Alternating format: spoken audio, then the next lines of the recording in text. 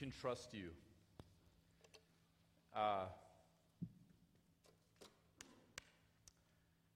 That no matter what we see or face or experience in this life, that you can be trusted, God. We don't always see the plan. We don't always see the way it works. We don't always see why things happen the way they do. But God, we trust. Because sometimes we have nothing else. And so, God, we thank you that we can gather in this room. We thank you that we can sing to you and cry out to you and speak to you and hear from you. God, those are all gifts. Those are all privileges. And God, may we never take them for granted. So God, thank you that we can be in this place together this morning. Thank you for what it is you're going to teach us today. And it's in your name we pray. Amen. Amen. You can have a seat.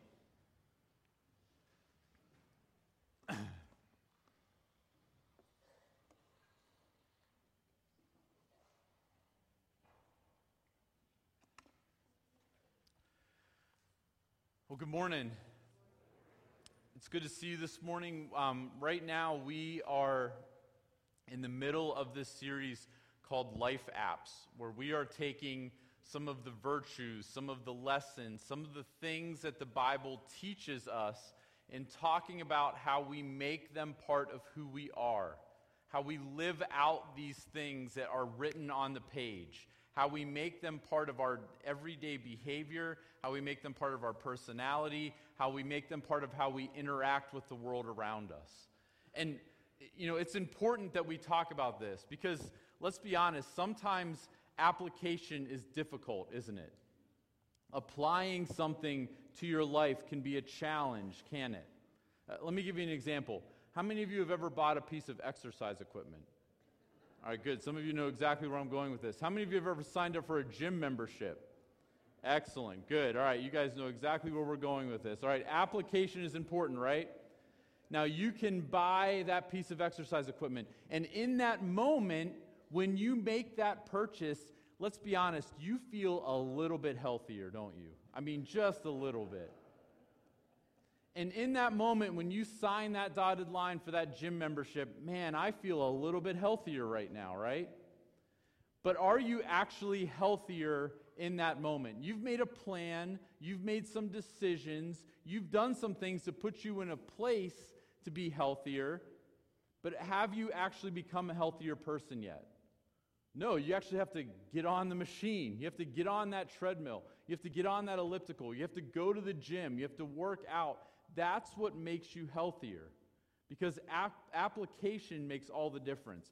I kid you not, there is an elliptical machine sitting in my office right now that somebody gave me a couple of years ago. Now, that elliptical machine, every time I look at it, I feel great about myself.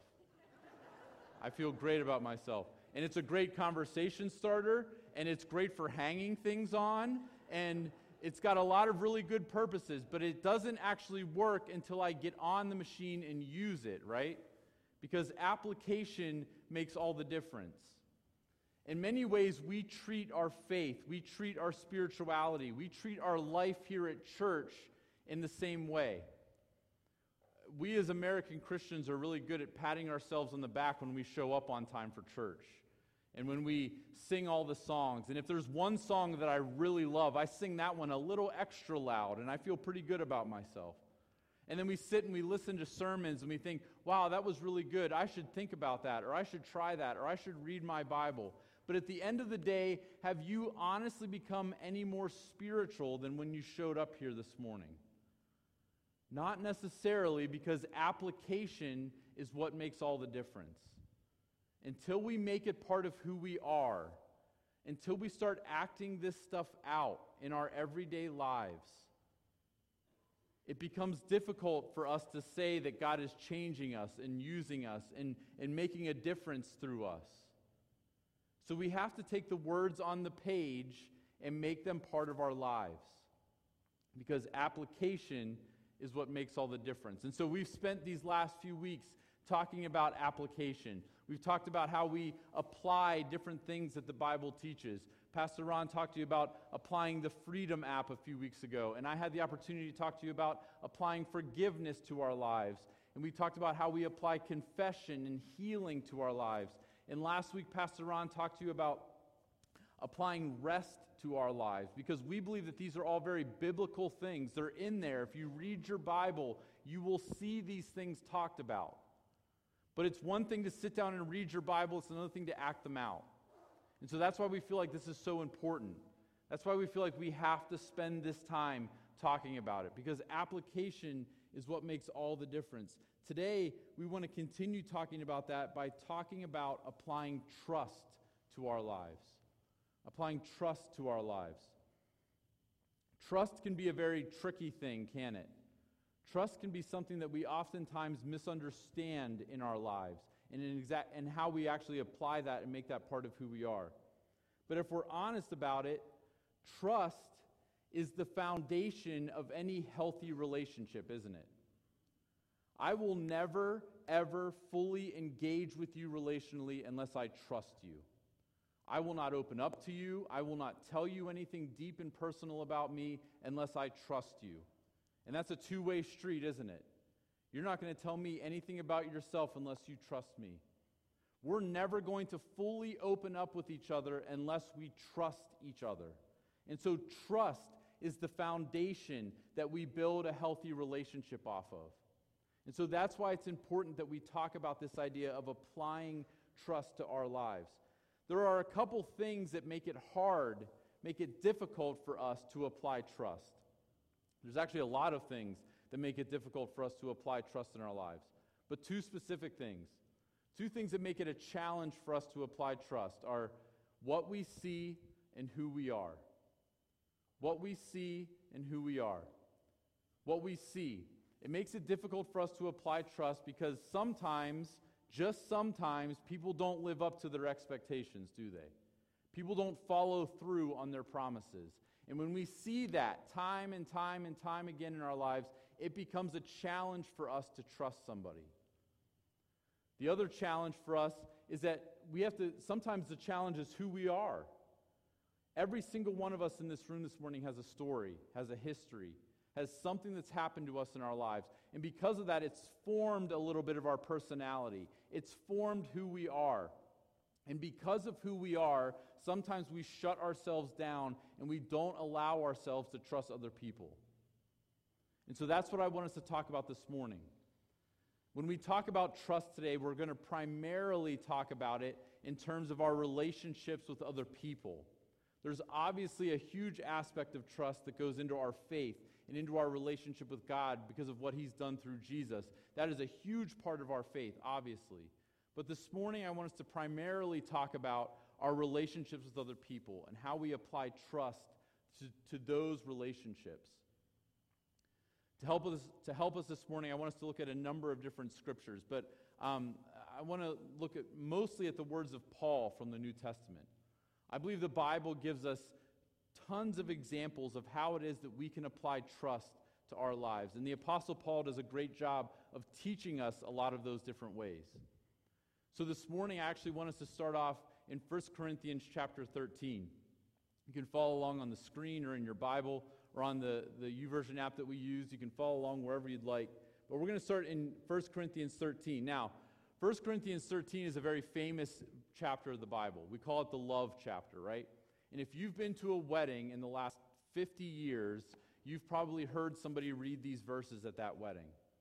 And a lot of times we just take these verses and we say, well, those are wedding verses, and we just kind of skip over them and we just keep moving. But in 1 Corinthians 13, Paul gives us this beautiful picture of what love is, this beautiful definition, this beautiful description of what love should look like. And we can use that description to help us understand trust too. Because if we're honest with ourselves, love and trust go hand in hand, don't they?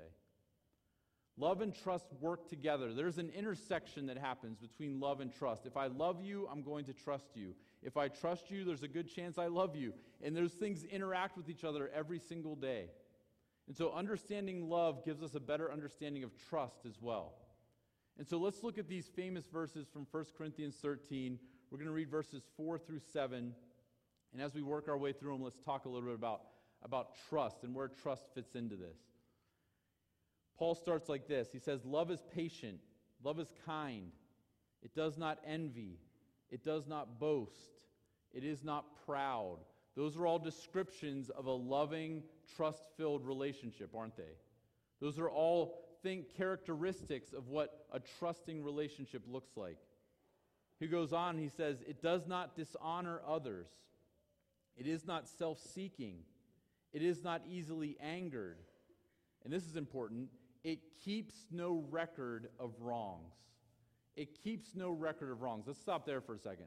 Because I know that some of you have a mental file cabinet in your brain that has a record of wrongs in it.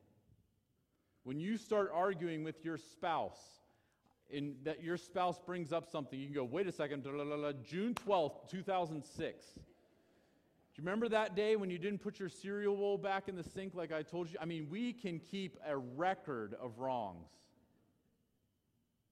We have those mental file cabinets, but a loving, trust-filled relationship keeps no record of wrongs. Man, what a challenge that is, right? To throw out that mental file cabinet. To understand that if I love somebody, I don't keep a scorecard. I don't keep a book somewhere in my desk or in my brain or wherever that keeps track of who's winning and who's losing. That's not what love is. Paul goes on, and then he starts talking about how this idea of love and trust intersect. He says this, love does not delight in evil, but rejoices with the truth. Love does not delight in evil, but rejoices with the truth. So, what Paul is basically saying is love doesn't hide around the corner waiting to mess up so that you can jump out and say, aha, I knew you were going to do that. That's not what love does. Love doesn't wait for the other person to do something wrong. Love celebrates when the other person does something right. That's what a loving, trust-filled relationship looks like. And then Paul finishes by making 4 very simple statements that give us a really good picture of what love and trust look like. He says this, love always protects, always trusts, always hopes, always perseveres. Paul keeps using that word always. It's kind of annoying, isn't it? I mean, always, Paul? Love always hopes, even when I'm mad at the other person? Love always trusts? Love always perseveres? Yes. That's what a loving, trust-filled relationship looks like. That no matter the circumstances, no matter what's happened, we don't give up. That love and trust build this bond that can't be broken. And so when you read these verses, I saw these statements this week that I thought went really well with that describe these verses. If you look at these verses, basically what you see is this, is that love actually bends, doesn't it? Love moves and sways and molds. Love isn't stuck in concrete saying, this is the only way I'm going to love you when you do exactly what I want you to do, exactly when I want you to do it. That's not how love works, does it? Love bends and moves to make room for grace and compassion and human error and all of the different factors that come into this life. So love moves and love bends. And I saw these statements this week that I think are going to help us as we talk about this idea of trust. If love bends, then love gives the other person the benefit of the doubt. There's always going to be a discrepancy between what somebody says they're going to do and what they actually do. Love gives the person the benefit of the doubt. Love also looks for the most generous explanation for the other person's behavior. That's not fun. Because when we are mad at somebody, we're not looking for the most generous explanation, are we? We're looking for a confession. We're looking for a confession of guilt. We're looking for them to say, this is what I've done wrong. Love looks for the most generous explanation of somebody else's behavior. And then here's the key one that we're going to really hit on today, is that love chooses trust over suspicion. Love chooses trust over suspicion. If we truly love somebody, we are going to choose to trust them over choosing to be suspicious of them. That's what builds a loving, trust-filled relationship. So how do we do this? How do we live this out? How do we take this idea of trust and make it part of who we are? Let's talk about it this morning. Let's talk about some ways in which we can apply trust to our lives. And if love bends and doesn't get stuck, then this becomes part of trust as well. So let's talk about this. Applying trust. Applying trust means a couple of things. First thing, applying trust means choosing to trust. Applying trust means choosing to trust. I'm not saying this is always the situation in every single relationship that you are in your life, but for the most part, for the vast majority of the relationships that you have in your life, you have to choose whether or not you trust that other person, don't you? You have to choose whether or not you trust the stuff that's around you in your life. You have to choose whether you're going to trust that person to do what they say they're going to do. That's your choice. You have to choose whether or not you're going to put your trust in that airplane that you sit in that's actually going to get off the ground and fly you to the destination that it's supposed to take you. You have to choose to trust that the seat that you're sitting in right now isn't going to crumble underneath the weight of your body. And so we have a choice to make. You could stand up the whole service if you wanted to, if you really didn't trust that chair. You could walk or take a car or ride a bike to your destination if you didn't trust an airplane.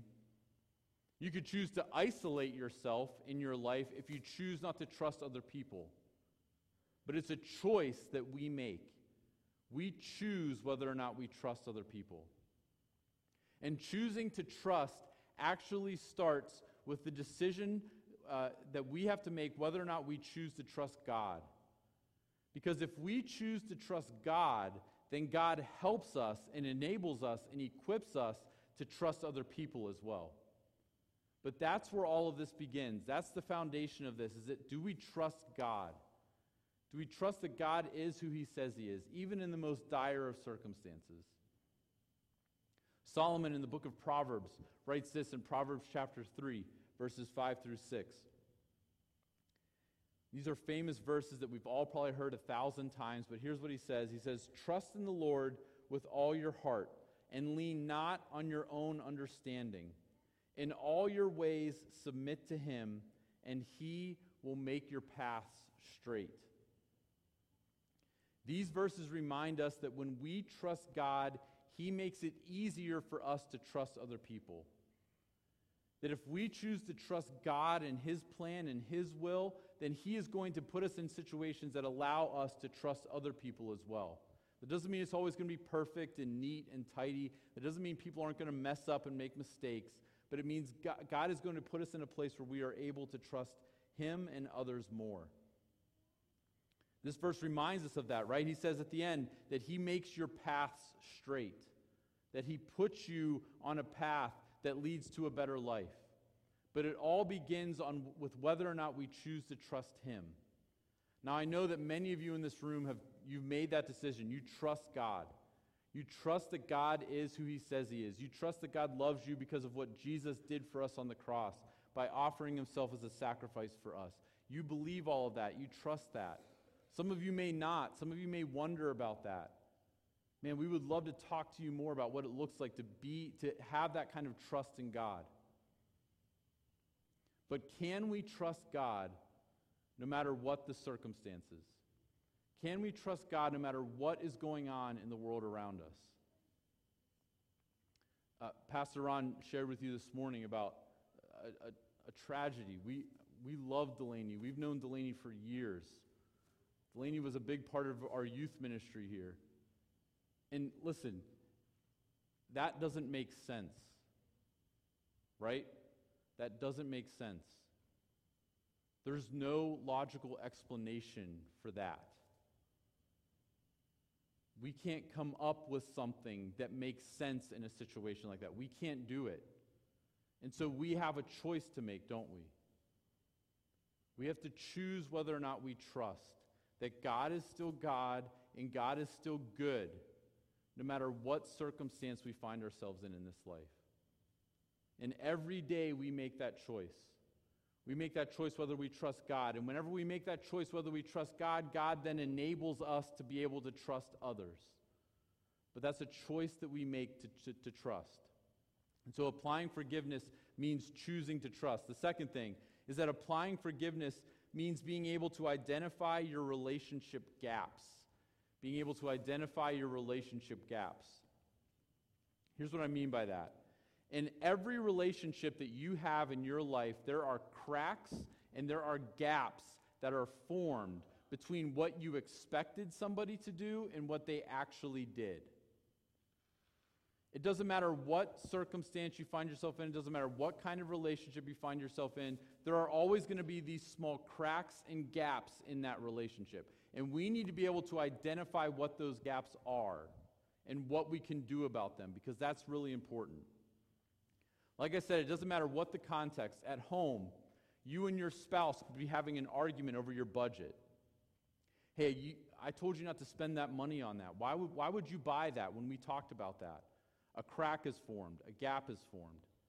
At work, when your coworker doesn't meet a deadline, and now all of a sudden your coworker has put you and them in a bad situation, a crack is formed. A gap is formed in that relationship. With your friends, with the people that you care about, all of a sudden maybe you're getting suspicious of them. You're thinking, well, I think maybe they're talking behind my back. They're saying stuff about me. And when that happens, cracks form and gaps form in those relationships. Even in our country, in my lifetime, I have never seen our country so divided when it comes to politics, when it comes to policies, when it comes to Congress, when it comes to the president, when it comes to whatever, name it. But we as a people in this country are building cracks and gaps in relationships with people that don't think the same things that we think. And what we do with those gaps is important. How we handle those cracks makes a difference. Because we all have them. In the book of Ephesians, the Apostle Paul says this in chapter 4, verses 25 through 27. He says, "Therefore, each of you must put off falsehood and speak truthfully to your neighbor, for we are all members of one body." And here's the key statement, ready? "In your anger, do not sin." In your anger, do not sin. Then he goes on, "Do not let the sun go down while you are still angry, and do not give the devil a foothold." Paul gets it. Paul gets it. Paul understands that in your relationships, there are going to be cracks, and there are going to be gaps, and you are going to get frustrated, and you're going to get mad, and you're going to get angry. And Paul even says it, and I believe this, that many times anger is not a sin. It's what we do with that anger. It's how we act because we're angry that determines whether or not we sin.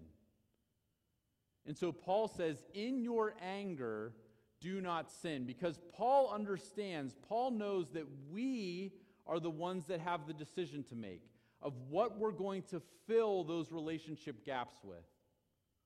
See, many times we feel like the other person is the one that's deciding what goes in those relationship gaps. Well, they're the ones that didn't follow through. They're the ones that didn't make the right decision. And because of what they've done, they've created the gap, and now they're filling it with all this negativity. They're filling it with all this anger and frustration. But at the end of the day, you and I are the ones that decide what we fill those relationship gaps with. We have a decision to make.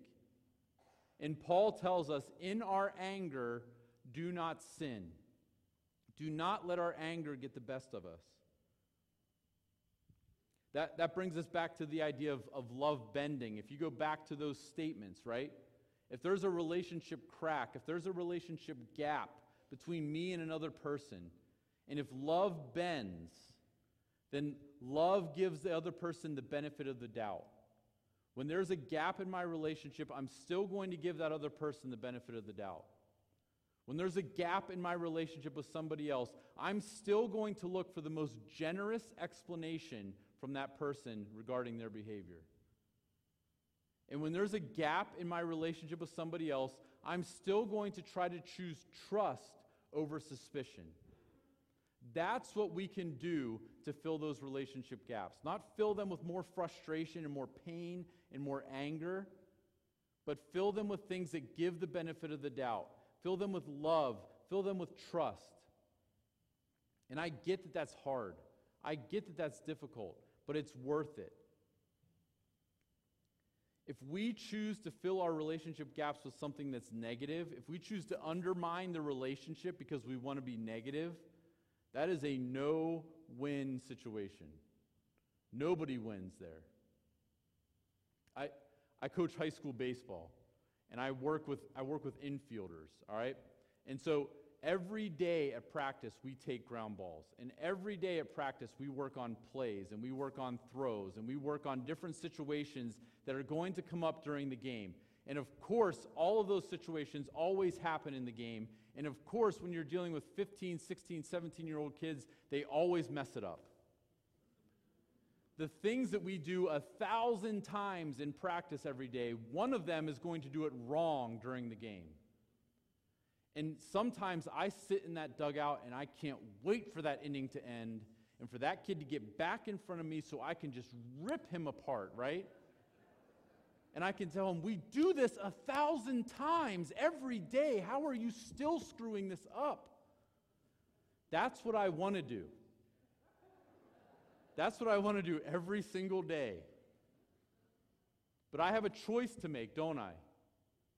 And when that inning ends, and I watch that infielder walk back to the dugout, and I can see him looking at me, and I can see his head drop, and he takes those 2 steps into the dugout, I don't need to say much of anything, do I?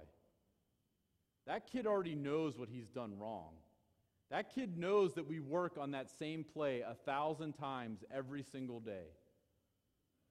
And me wanting to get out my anger, wanting to get out my frustration because he makes me look bad or he makes the team look bad or something like that, me wanting to rip into him for that does no good, does it? Listen, I grew up playing baseball. I grew up with coaches that love to rip you apart when you made a mistake. Some of you grew up playing sports where you had coaches that just love to lay into you. Did that make you play better? Did that make you perform at a higher level? Maybe, I don't know. It didn't work for me. So what I have to learn to do is in those situations is to pull that kid aside and encourage him. And to say, hey, I know that you made a mistake right there. You know that you did something wrong. What are we going to do different the next time? I'm going to give that kid the benefit of the doubt. I'm going to look for the most generous explanation. Coach, I don't know. I just kind of freaked out and just threw it to the wrong base or did whatever. It's like, I'm going to look for the most generous explanation. I'm going to choose trust over suspicion.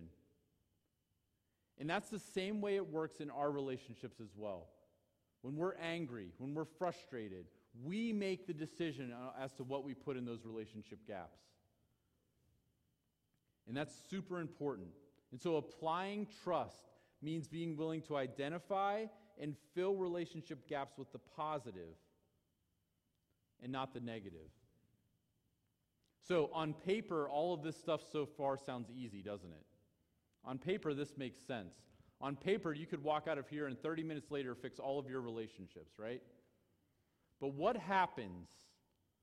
What happens when you are in a relationship with somebody and you simply cannot trust them anymore? It's impossible to trust them.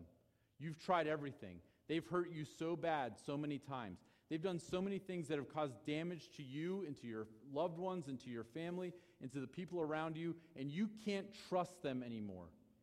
How do we apply trust in that kind of situation? And here's the last thing I want us to talk about, is that if we are going to apply trust, applying trust means that if we can't trust somebody, we must confront them. If we can't trust somebody, we must confront them. I see some of you packing your stuff up and walking out the door right now because confrontation sounds awful, doesn't it? We hate confrontation. There are a few sick members in this room that like to confront other people, but for the most of us, we just can't stand confrontation. It makes us uncomfortable. We don't want to do it.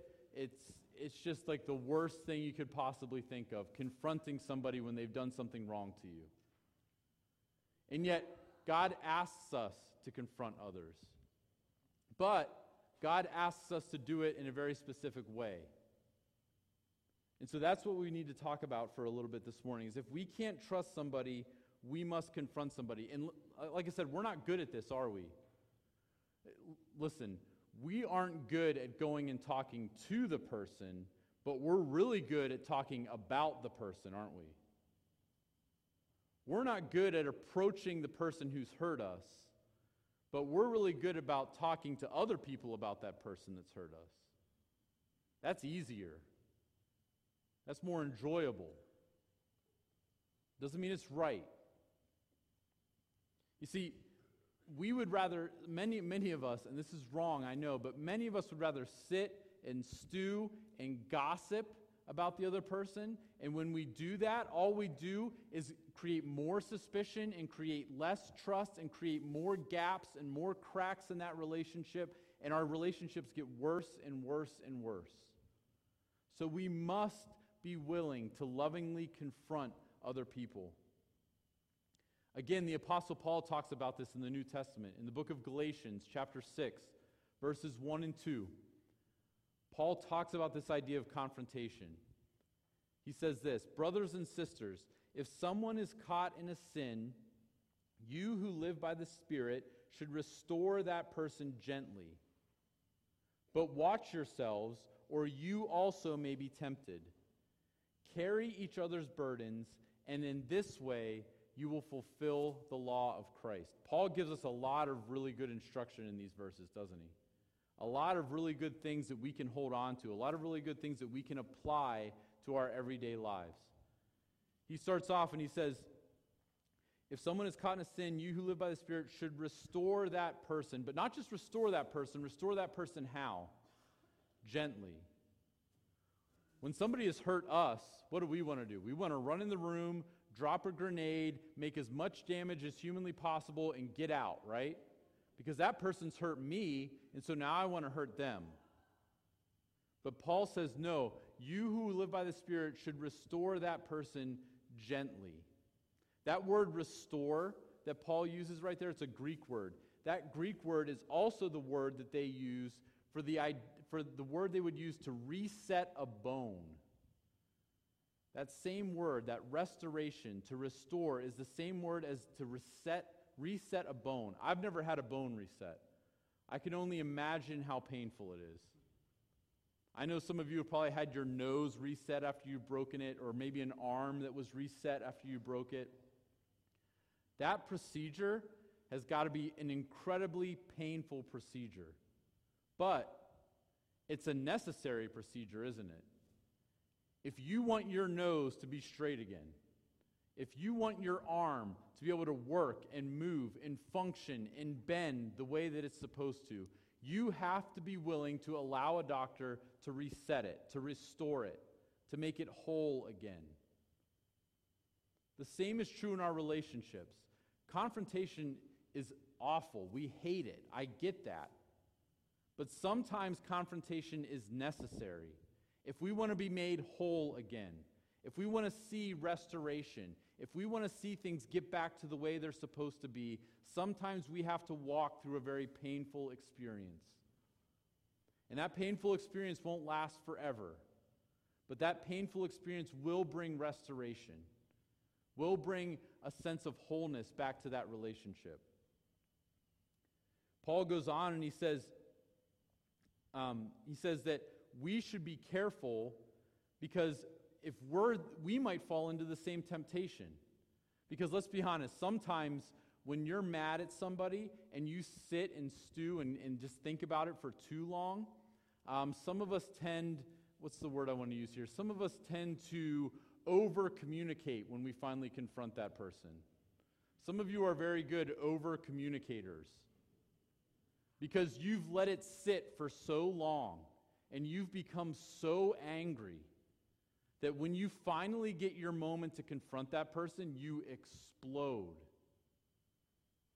And when you over-communicate, you're not fixing anything. You're not restoring gently, are you? You're probably causing more damage than good. And so we need to be willing to restore gently. And then Paul tells us you got to watch yourself because you might end up in the same situation. And then he says in verse 2, he says, you want to know what a loving, trust-filled relationship looks like? Carry each other's burdens. Carry each other's burdens. When that person that you're struggling with is hurting, take some of the weight off of their shoulders. And you know what Paul says? He says, when you do this, you actually fulfill the law of Christ. Because that is what Christ did for us, didn't he? He took our sin, he took our shame, he took all of that burden that we carry. He took it off of our shoulders and he put it on himself. And he gave himself as a sacrifice for us. And that's the model that we have to follow. That's the picture that we have to follow. Is that we would be willing to restore gently and carry each other's burdens. If we do these things with the right attitude and with the right heart and understanding that love bends so that when I confront somebody, I do it with the benefit of the doubt in mind, that if I confront somebody, I do it looking for the most generous explanation. Have you ever confronted somebody and then in the middle of that conversation you said something like, oh, I didn't know that's how you felt? Or, oh, I didn't understand that that's why that happened. That happens, doesn't it? Because maybe we don't always think about all of the necessary things we should be thinking about, and we let our anger get the best of us. And so if we look to give the other person the benefit of the doubt, if we look to look for the most generous explanation, and if we choose trust over suspicion, I'm not saying that every single relationship that you have will be fixed, because I understand that there are some relationships that may never be fixed in this lifetime. I see that. I understand that.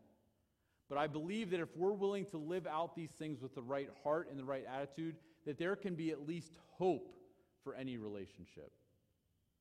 That there can be hope that maybe I can start taking some steps. Maybe I can start applying this to my life. And so how do we do this? How do we apply trust? We have to choose to trust. We have to choose to trust God, and when we choose to trust God, God helps us to be able to trust other people. We have to choose to identify those relationship gaps and fill them with something that is positive, understanding that love bends and moves with grace and compassion. And we have to choose, if we're going to apply trust, that means we have to be able to be willing to confront whenever we can't trust somebody else. And again, I believe that if we can do these things, there is hope. But we have to be willing to do them. We can't just read them on a page and nod our heads and say, yeah, that sounds good. We have to be willing to stand up, walk out of this room, and do something about it. Because application is what makes all the difference. Let's pray. God, I thank you that your word challenges us. I thank you that your word makes us uncomfortable sometimes. It makes us think about things differently. God, move in our hearts this week. God, there are people in our lives that we just simply do not trust, that trust has been broken.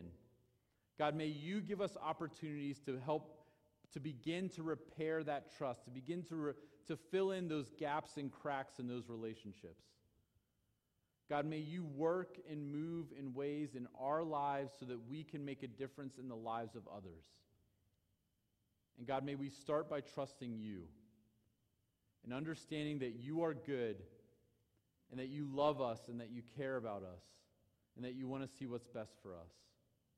God, may we trust you this week, and in turn, may we be willing to trust others as well. In your name we pray. Amen.